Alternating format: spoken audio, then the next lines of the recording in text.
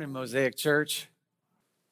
Wow, I love what Eric was saying this morning. It reminded me of something that Zach, one of our other worship leaders, was telling me, is that sometimes, because the way that we encounter the Bible, it's written words, sometimes we can miss the one who is speaking the words as we read them. Like we can consider it an intellectual exercise. And because we're not hearing the words coming from the mouth of the person who's speaking them to us, it can be easy for us to miss it. And today, we need that more than ever. We need that more than ever. Now, there's a lot of stuff that we're going to do, a lot of pre-work we're going to do before we get into the passage of Scripture so that we can hear God's heart and God's voice as his word is being spoken to us. And so I did something. I wrote a letter. When's the last time anyone wrote a letter in here? It's pretty rare, right? We don't write letters very more. Very more? What does that mean? We rarely write letters. So I wrote a letter to my friend and pastor, Joel Kaufman, and I want to read it to you. I've got it up here. I've got a slide for you so you can read it along with me. But it's just a letter that I wrote to Joel, and here's how it goes. It says, Joel, I had a few thoughts at any time this morning in regards to our marathon this past Thursday. I'm not sure how far y'all went on without me. Some of this may sound like freezers in the back of Target, and I don't want to end up on the quote page. I like where the structure's going. Just be mindful of how much food is on your plate. I hope you didn't flush out all the good stuff in my absence. I'm having second thoughts about KD. Don't pull the trigger. I'm not sure we're on the same page. Why am I worried? You taught me everything I know. I'm thankful to be your partner in crime. Who knew Bears and Seminoles could get along so well? Give my regards to Captain Hooks, :bracket. Now, here's the thing. I'm guessing that for most of you, in fact, I am guessing for every single person in this room besides myself and Joel, you're pretty confused by what I wrote here. And it's because Joel and I have 10 plus years of friendship that we're writing this letter on. We have a lot of shared experience. We have a lot of stories together. We have a shared friendship language together, right? It's just the way that friendship works. When you get to know someone over time, you begin to be able to think like they think and talk like they talk. Joel and I could easily finish each other's sentences. No, we do not eat after one another. We do not, Joel. Stop it. Now, here's the deal. Let me tell you what. I guarantee, this is Joel seeing this for the very first time. I guarantee I wouldn't have to explain one thing to Joel.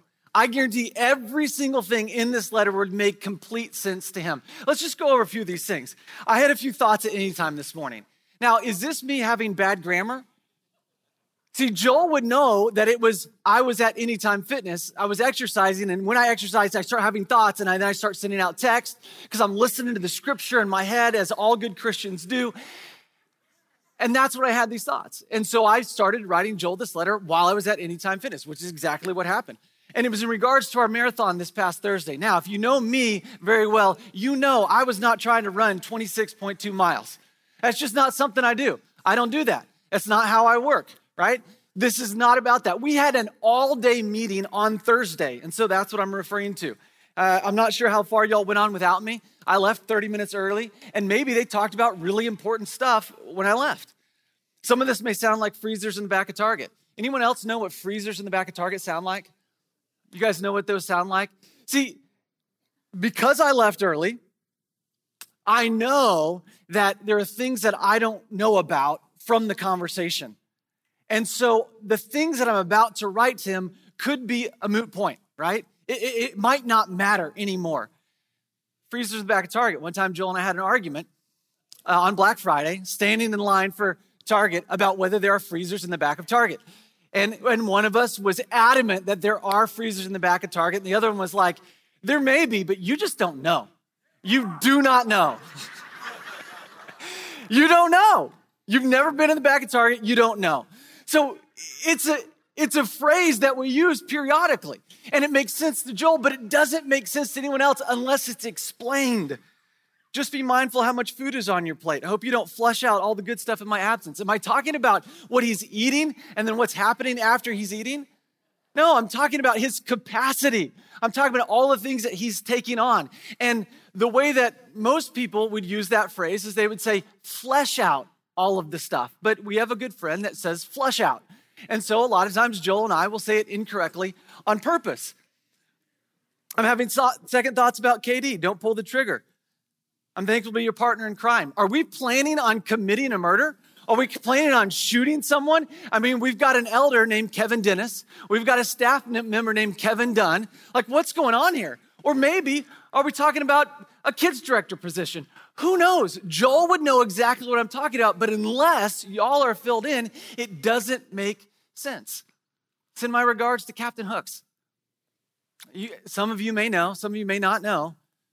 Renault used to have this incredible gesture when he preached. He would have these double hooks and he would use them constantly. But we, in love and respect, made fun of him enough that he doesn't do it anymore, which I'm sad about. Honestly, I'm sad about. I wish he would do it more. And then :bracket, what is that? It's a smiley face. Now, all of you guys know it's a smiley face, but just imagine for 1 second that someone 2,000 years from now is reading this letter. Is that going to immediately come to their mind? I don't know. See, we use emojis all the time. In fact, emojis have really taken the place of this would have been AOL Instant Messenger. That's where this comes from, right? That's where I grew up on learning about how to do faces with grammar. But who knows what they'd think? Now, Joel knows what I'm saying because Joel knows my heart, right? He could hear this coming out of my mouth. He could hear this from my own voice. He knows, but we don't. Now think about the Bible for a second. Okay, we stand 2,000 years removed from the Bible. We have a completely different culture, completely different language, different worldview than the people who were writing the scriptures had. And so there's a lot of work that we have to do if we want to accurately interpret the scriptures 2,000 years later. I mean, think about this just for a second. Think about this. Some questions that we might have if we didn't do this. Are we being disobedient at Mosaic because when we come here together, we don't kiss each other? There's a command out of 2 Corinthians that we should kiss each other. We should greet each other with a holy kiss. So are we being disobedient? Or without any context, without any work done, we might think so. Should we have a line item in our budget for tattoo removal? Right? For any staff member that might have a tattoo, whether they were covered up today with long sleeves or not, should we be removing those? In Leviticus, it says you're not supposed to get tattoos. Does that still apply? How do we know? Should we be pausing before we pray corporately so women can all put on a hat and women can take off their hats? Right, 1 Corinthians. Paul talks about this, praying with your head covered or praying with it not covered. What are we supposed to do with these kind of things? Should Christians drink alcohol when they're sick to their stomach? Paul actually says this in this letter that we're reading, 1 Timothy, to Timothy. Right, there's work that needs to be done so that we can accurately interpret the scriptures and not miss God as we read them, not miss his heart. We've got to remember, especially in the New Testament letters, that we are reading someone else's mail. Have you ever thought about that? We are reading someone else's mail. It's like we're overhearing one side of a phone conversation. And we've got to figure out what's going on in that situation. Have you ever been in a scenario where you overheard a phone conversation and you completely misunderstood what was going on?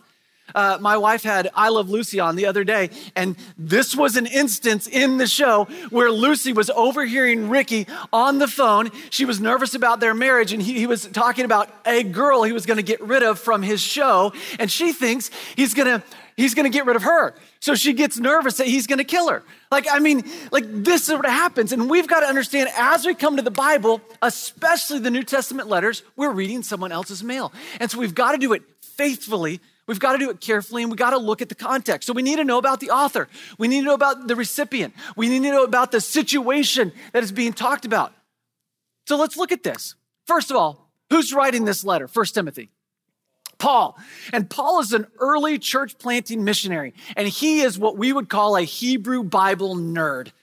I don't know what level of nerddom we have in here. I'm sure we each nerd out on a different aspect of life, a different bit of knowledge. Paul was a Hebrew Bible nerd. In fact, his Hebrew Bible nerddom outshined any of ours here today. It was what he breathed. It was the way that he thought. And you see it come out all the time. Paul was, he had a wealth of knowledge that we don't have. Right? So we have to make up the difference. He had a radically different worldview than most modern people have. That's Paul. That's the writer. What about Timothy? Timothy is the recipient. And let me tell you, if you've ever met anyone who's all in on anything, it's nothing compared to Timothy. Let me just tell you one example of how we know that Timothy was all in. When he was a young adult, he allowed Paul to circumcise him. We know that at that point, Timothy's going to read every book that Paul asked him to read. He's going to have every conversation Paul asked him to have. He's going to do anything Paul would tell him to do, right? Timothy's all in. He's been with Paul for over 10 years. They have a close relationship of more than 10 years. So they've got a shared friendship language shorthand. Timothy and Paul. And Timothy has been left behind in Ephesus to confront some false teachers.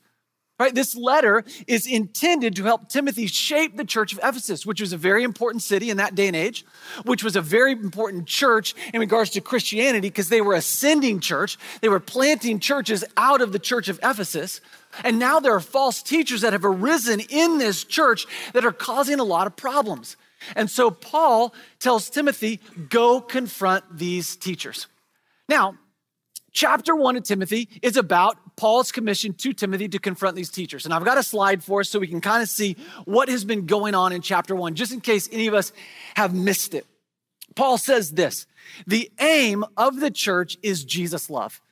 That Greek word we talked about a lot, it's telos. The created end for the church is Jesus' love, or agape. Giving of yourself sacrificially for the good of the other. And embracing God's truth. That's agape, Jesus love. And then he tells Timothy, it's important that we handle the Bible biblically, that we utilize the scriptures scripturally. And that's what the false teachers are not doing.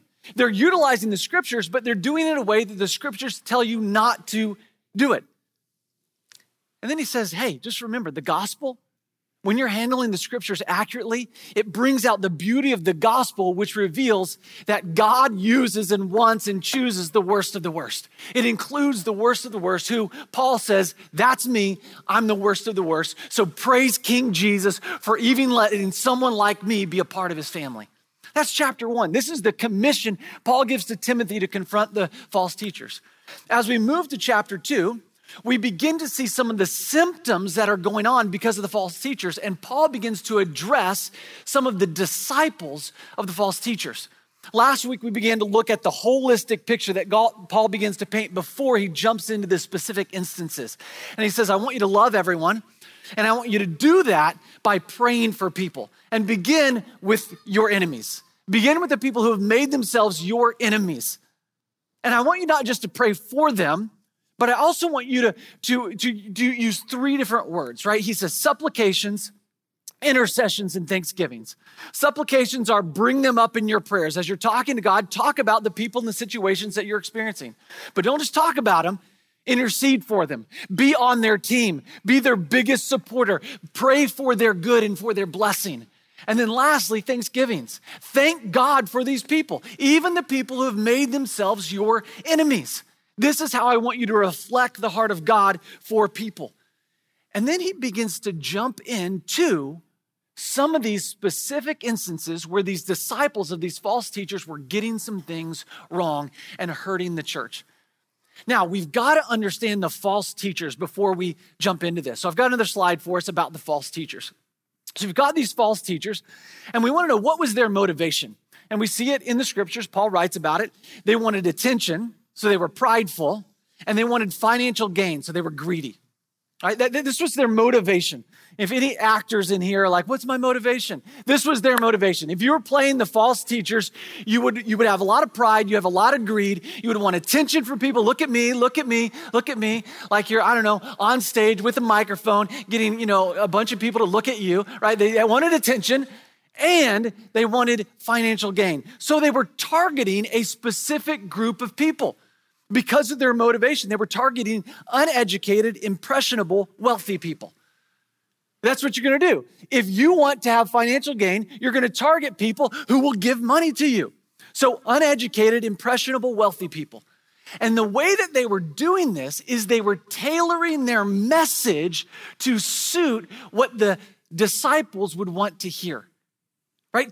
You would tell them what they want to hear so that they will follow you, be impressed by you, and give you money. And so Paul says they're making speculations about the early chapters of Genesis. In chapter 1, he said they were spending their time in the early part of the Torah where there is genealogy and myth. Now, when Paul says myth, he's not talking about make-believe. He's talking about a style of writing. And the style of writing myth is utilized a lot in Genesis chapters 1 through 11. So these false teachers were spending time in Genesis 1 through 11, and they were coming up with new things that they had never heard before, which made them sound impressive, which made them sound like they were seeing things that no one else could see, which we'll talk about in a second, but that's a sure sign someone is speaking heresy. And so then Paul begins to dive into the people they're mentoring. Now, one thing that is so important as we jump into this is to understand the relationship of truth and culture when it comes to biblical interpretation. What do I mean by that? The relationship between truth and culture when it comes to biblical interpretation. I've got a slide that shows us the way that we typically think about culture and truth. Typically, we think of them on opposite sides of the spectrum. That we've got culture over here and we've got truth over here, and they look completely opposites. And if that is the case, then the way that we can identify truth is just getting as far from culture as we possibly can, right? That makes sense. And then in turn, as we look more and more like culture, we must be less and less like truth, right? And what that can breed oftentimes is a fear of culture. We fear culture, so we want to stay away from it because we're afraid we might become like culture. Or we fear our culture and we're afraid that we're going to be irrelevant and we won't be able to be evangelistic. And so we actually move towards culture, right?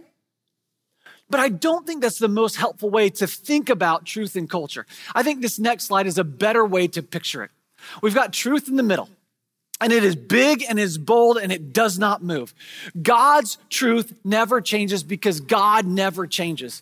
But culture changes all the time, right? It moves and shapes and morphs. In any different aspect of culture, it's always changing. Our culture is different from other cultures in the world today. And our culture is different from what our culture was 50 years ago, 100 years ago, right? Things change. And so throughout time, culture has looked more and less like truth. It has been further and closer to truth. And so if the way that we're trying to determine truth is culture, we're going to miss it oftentimes. What we need to do is let's set aside culture for a second and instead let's focus in on the scriptures. And the way that we're called to study the scriptures or to handle the scriptures scripturally, as Paul says, or handle the Bible biblically, is that we would interpret the scriptures, one, prayerfully, because Jesus said it's the Spirit of God who's going to lead us into all truth and remind us of the things that Jesus said. We study them prayerfully, but we don't just study them on our own. We study them within community with fellow believers who have the Spirit of God inside of them. But we don't just study the scriptures prayerfully in the community here today. We study it with the community, the Christian community worldwide. And we study it with the Christian community historically. Right? We want to make sure that we are saying the things that God has spoken through Christians throughout history. My brother has this great quote, and I love it. He says, orthodoxy is plagiarism. If you're saying something new, that's heresy. And what he means by that, orthodoxy is right belief. Right belief is plagiarism. It's saying what God has said through wise men and women who followed Jesus throughout the ages. Right? We know right belief if we're saying the same things the great men and women of the faith have said for generations on generations. If we come up with something new, if someone here on stage says something that no one has ever said before, you need to be nervous. You need to be nervous because it's likely that is heresy. And this is what the false teachers were doing. They were coming up with new ideas about the early chapters of Genesis in ways that would suit the ears of their hearers and make them follow them, make them give them money. Now, with all of that in mind, let's go to 1 Timothy. Grab your Bible, 1 Timothy chapter 2. If you've got your journal, grab that and take some notes on that. 1 Timothy chapter 2, and we're going to start in verse 8. And in verse 8, Paul begins to address the men. And he says this, I desire that in every place men should pray, lifting up holy hands without anger or quarreling. Now, the first thing we have to understand is Paul's addressing a specific group of men here. And it sounds like these are the disciples of the false teachers. He's addressing a group of men who are disciples of the false teachers who are using their speculation, these new things they've come up with in the early chapters of Genesis, and causing quarrels and divisions. In the letter of 2 Timothy, which Paul writes to Timothy later on, Paul calls this wrangling about words, which is useless and leads to the ruin of the hearers. He calls this foolish speculation, foolish and ignorant speculation. And he says, be careful about that kind of stuff. Instead of doing this and arguing with one another and dividing the church, he said, pray. And in the context of the prayer we talked about last week, pray about them, pray for them, and thank God for them, right? As you begin to pray for people, your heart and your mind and your perspective for other people changes. Pray for them. Paul says, use the principle of love, the created end for which God formed the church. Love people like Jesus loves people.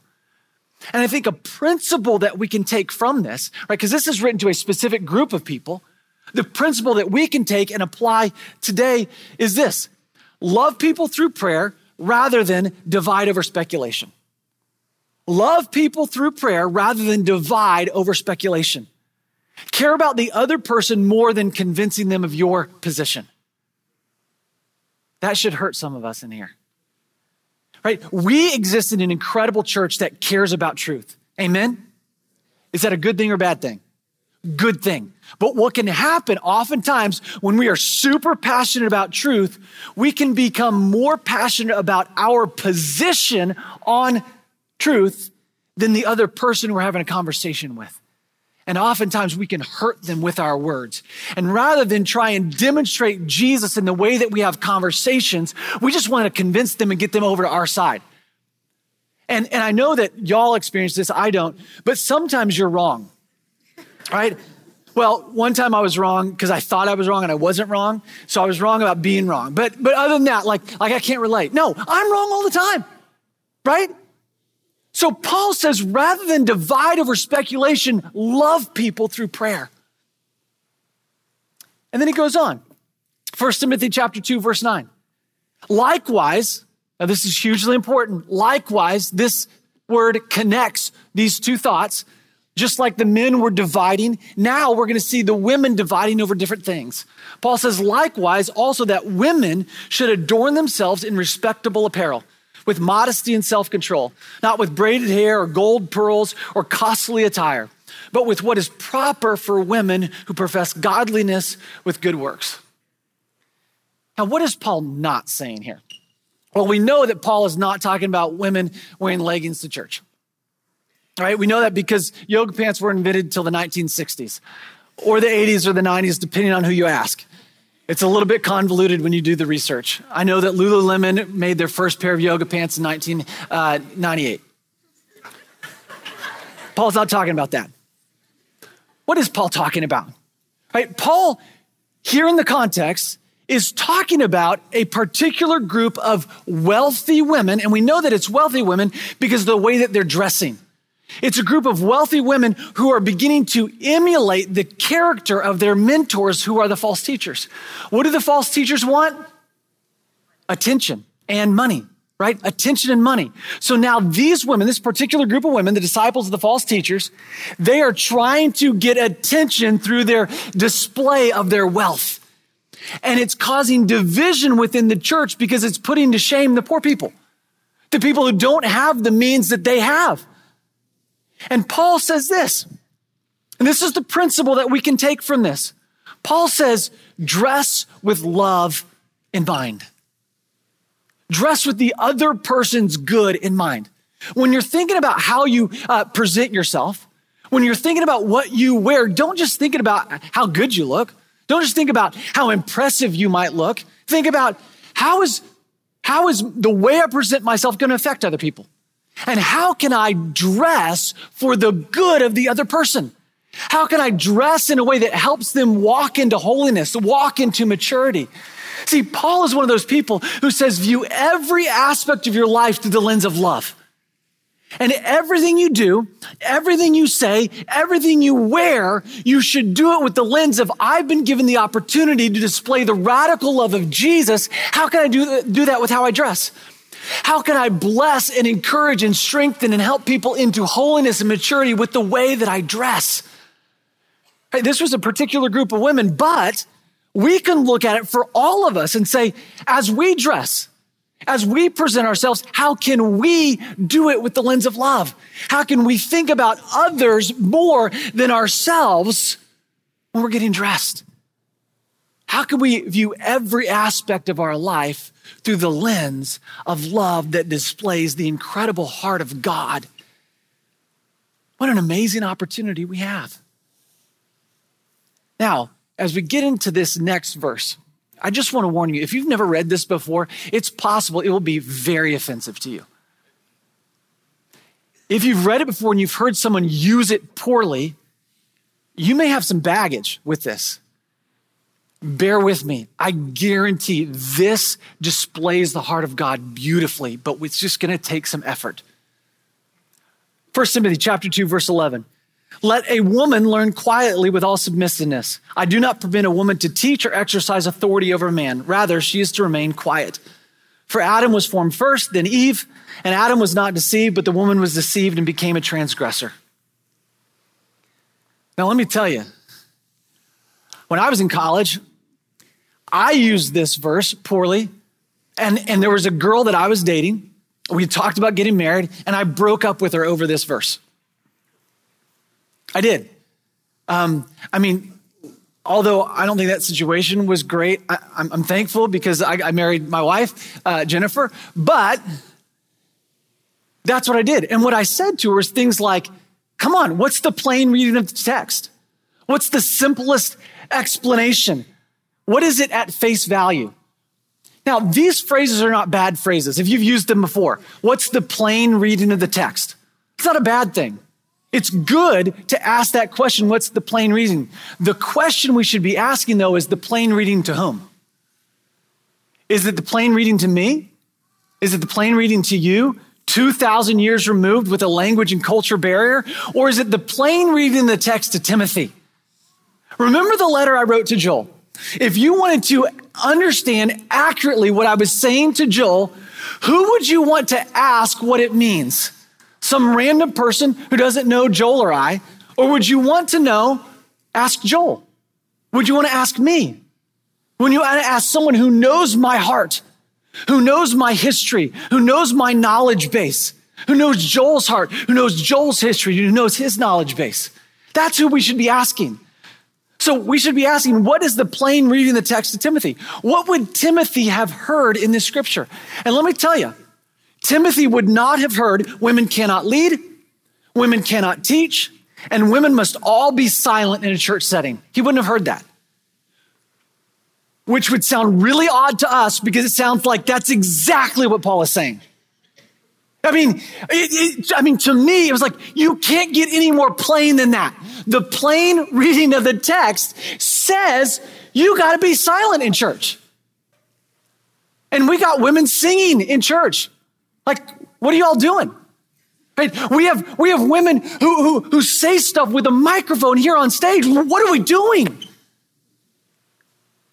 Let's look at why Timothy would not have heard this. So the first thing we need to look at is the context of the entirety of the scriptures. See, when you're interpreting any passage of scripture, you need to know, where does this fit in the entirety of what the scriptures teach about this subject? Particularly when there's a confusing passage of scripture. So what does the Bible say throughout the course of it, from Genesis to Revelation, about women leading? Well, I've got a slide that shows us about this. This is just a smattering of women that we have that God favored, valued, and put in positions of leadership. The first one we've got is Eve. Genesis 1:28, God tells both Adam and Eve together to rule the earth. That both of them, Adam and Eve, were given the commission to rule the earth. That we were created to rule together, to complement one another in our differences and rule together. Miriam, this was Moses' sister. She was called a prophetess or a female prophet. Deborah was called a female prophet, and she was given the position of judge, which puts her in the same, category as Samuel, as Jephthah, as Ehud, as Gideon. And she was one of the better prophets, better judges. Huldah. This is a woman when the king was given the book of the law and it had been hidden for a long time, or it had been undiscovered for a while or unread for a long time. He and his advisors commissioned Huldah to read it and to interpret it and tell them what it meant, rather than Jeremiah or Zephaniah, who were both alive at the time. They could have sent this book of the law to Jeremiah or to Zephaniah to tell them what it meant, but they didn't. They commissioned Huldah instead. Mary, who sat at the feet of Jesus, that's actually a phrase that was used in the first century for Jewish rabbis to talk about their disciples. And Jesus blessed Mary and encouraged her for sitting at his feet as a disciple. You've got Mary Magdalene. She was the first one to the tomb, and she was the one who Jesus appeared to first and commissioned to go preach the good news of his resurrection to his disciples. You've got Joanna and Susanna. These are two women who supported Jesus' ministry financially and traveled with him and the group of his disciples. Lydia. She was a businesswoman in Philippi who housed the church of Philippi in her home. Junia, in the letter to Romans, chapter 16, she is either referred to as someone who is held in high esteem by the apostles, or perhaps, depending on how you translate the word, it's kind of difficult, she was referred to as an apostle. It's hard. It's very difficult to translate. But the point is she is someone who was elevated, who was looked upon highly as a leader in the early church. Priscilla. This one I love. The first time you see Priscilla and her husband Aquila, he is introduced first, which is the way you would always do it in the first century when you're writing. You would always introduce the husband first. In that society, in that patriarchal society, that's the way you would do it. And so it's Aquila and Priscilla. But then when it comes to ministry, Priscilla is always introduced first after that. When they're talking about discipling Apollos, when Paul is encouraging them in their leadership in the church of Rome. And then you've got Phoebe. Phoebe was a deacon who carried the letter of Romans to the church of Rome. And the way that it would have worked, the best that we can understand, is the person who carried it would have been the person who explained it to the people. Because they would have been the person who would have had the conversation with Paul. And then when they went to the church who had not had that conversation with Paul and they had questions about the letter, they would be the person that had more information to fill them in on anything they had questions about. What we see throughout the entirety of the scriptures, Old Testament, Jesus, Paul, they all valued and elevated women. Women led in the early church, and this was a good thing. So if Paul is saying this, Timothy would be shocked because it wouldn't fit the context of what he knows about the entirety of the scriptures and what he knows about Paul. And this is just a few. Like we could talk about Esther, we could have talked about Ruth, we could have talked about the Proverbs 31 woman. Now, what about when Paul goes into the example of Adam and Eve? This to me seems pretty clear. That Paul is saying Adam was born first, so he was therefore favored and put in a position of authority over Eve. Now, for Paul to say that, he could say that, but he wouldn't use this example of birth order. Let me tell you why. See, this makes total sense, birth order to us. It makes sense. It seems like the way. But if you look at the context of the book of Genesis, one of the most glaring themes that you can see throughout the entirety of the book of Genesis is that oftentimes God favors and chooses the later born to be an authority over the earlier born. Okay, I've got a slide about this. We've got, you're welcome. This has been brought to you by Photoshop. Subscribe. Humans over animals, right? Humans were born after animals and they were put in authority over animals. Humans were born after angels, Genesis chapter 1, and they were put in authority over the angels. Abel was born after Cain and he was favored over Cain. Isaac was born after Ishmael and he was favored and chosen to be the carrier of the promised seed over Ishmael. Jacob was born after Esau and he was favored and had the blessing and was the people of God were named after his new name, Israel. Joseph was born after his brothers and he was favored by his father. Ephraim was born after Manasseh, Joseph's two kids, and he was favored and given the double portion of blessing over Manasseh. Judah was born after Reuben, and Judah was instructed to be the ruler over his brothers, even over his three older brothers. And this is the line and lineage of Jesus. One of the most clear things as you study the book of Genesis is that God often, in fact, in every single generation of Abraham's family in the book of Genesis, the later born is favored over the earlier born. So Timothy, if this is what Paul is saying, Timothy would be like, wait, this is new information. Why are you using Adam and Eve's birth order to talk about how women shouldn't be talking in church? If you look at the context, Paul is doing two things here. And let me tell you, it becomes super clear. One thing he's doing is he has to correct the false teaching of the false teachers in the early chapters of Genesis. And secondly, because he's brilliant and he's led by the Spirit of God, he's doing two things. He's using their false teaching as an example of what is going on in this particular situation. These false teachers were teaching heresy, new things about the early chapters of Genesis. For instance, in the case of Adam and Eve, there was an early pre-Gnostic heresy that said that Eve, when she took the fruit and ate it, did a good thing. And because she did this good thing and she was desiring wisdom, she was given special wisdom that she now passes on to all the women. And so women have a special wisdom over men. That's what was being taught.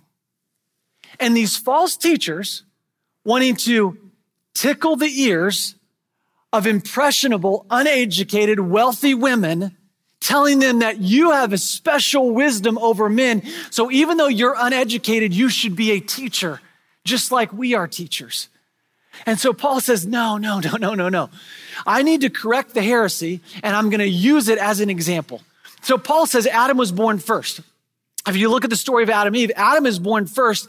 And who is given the instruction by God? Who is educated by God?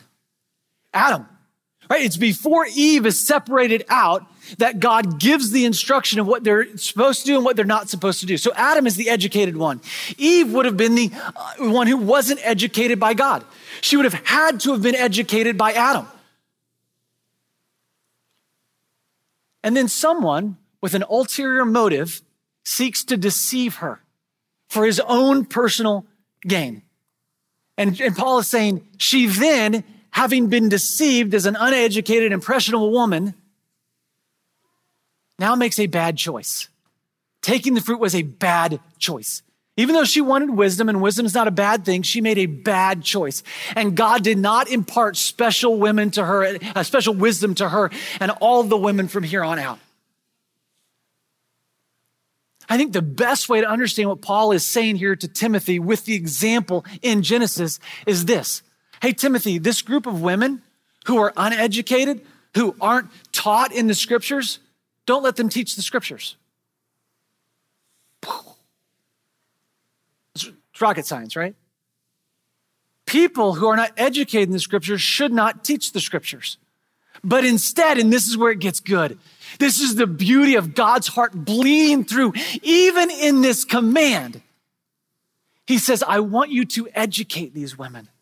so that they can utilize the gifts and talents God has given them to build up the church in the way that God desires. Just beautiful. God says, I want to educate women, because in that day and age, women weren't valued when it came to education. This is something that was countercultural in that space, to value women and to educate them. Now, there is a phrase that's really important as we talk about how we're going to live out the practical implications of this at Mosaic Church. Paul says, I do not allow a woman to teach or exercise authority over a man. Now, it can sound like that's two things, teach and exercise authority. The word there, it's a Greek word, it's oude, it's a conjunctive, and standing in line with many, many different scholars throughout Christian history, it's actually a joining word that joins these two words into one idea, that it's to teach with a particular kind of authority. It's to teach with the authority of an elder. So the way that Mosaic is living this out, the way that the elders are choosing to live this out, to be faithful to the scriptures, is that in order to guard the gospel, authoritative teaching is reserved for those who hold the office of elder, those who have been educated, who have been tested, and who have been affirmed. There are times when non-elders, men and women, can and should teach. But for the most part, on Sunday mornings, you're going to see elders teaching, right? Elders are going to be the ones who are teaching. They've been trained. They've been tested. They've been affirmed. And we want to guard the gospel. And we want to make sure we're not doing what the false teachers are doing and coming up with new stuff and speculating in the areas where we are uneducated. Now, we're going to talk more about this next week when we talk about the authority of the church, authority structure in the church. And so ask all of your questions to Renault next week. Just don't call him Captain Hooks. Here's the principle that we take away from this passage. Those who aren't educated in the scriptures shouldn't teach them. Instead, they should be educated and then released to use the gifts and talents that they have. God is saying women can and should be educated because God values women. He loves women. And we here at Mosaic have women lead. We here at Mosaic have women teach. Now, this last verse, man, I tell you what, if it wasn't complicated enough already, if it wasn't confusing enough already, here we go. 1 Timothy chapter 2, verse 15. Yet she will be saved through childbearing if they continue in faith, love, and holiness with self-control. Here's what Paul is definitely saying. He's saying, women, you need to have biological children, you can't be saved.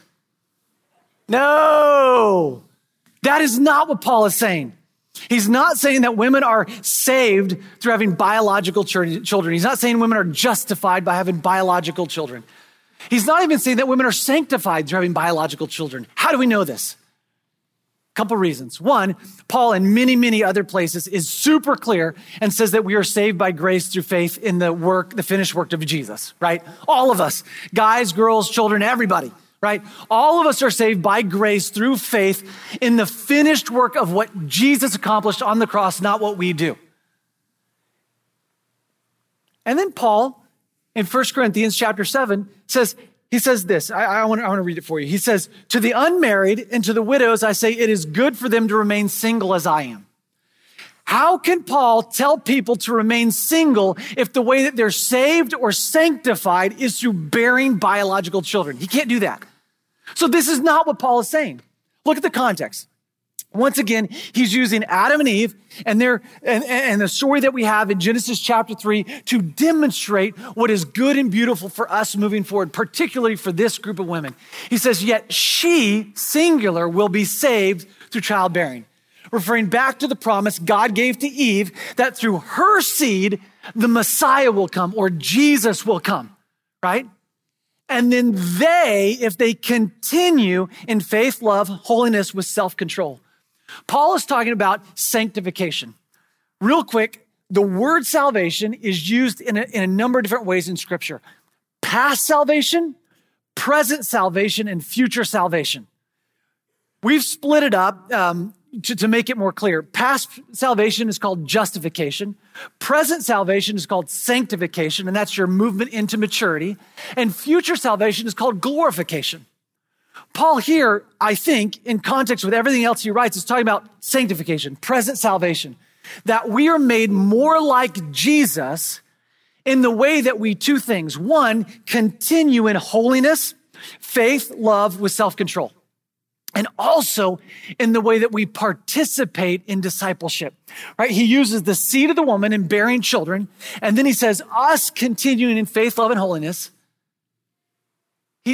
There's another theme in Genesis that's super clear when you really study the book, is that after this promise, different people are referred to as either aligning themselves with the seed of the woman or aligning themselves with the serpent.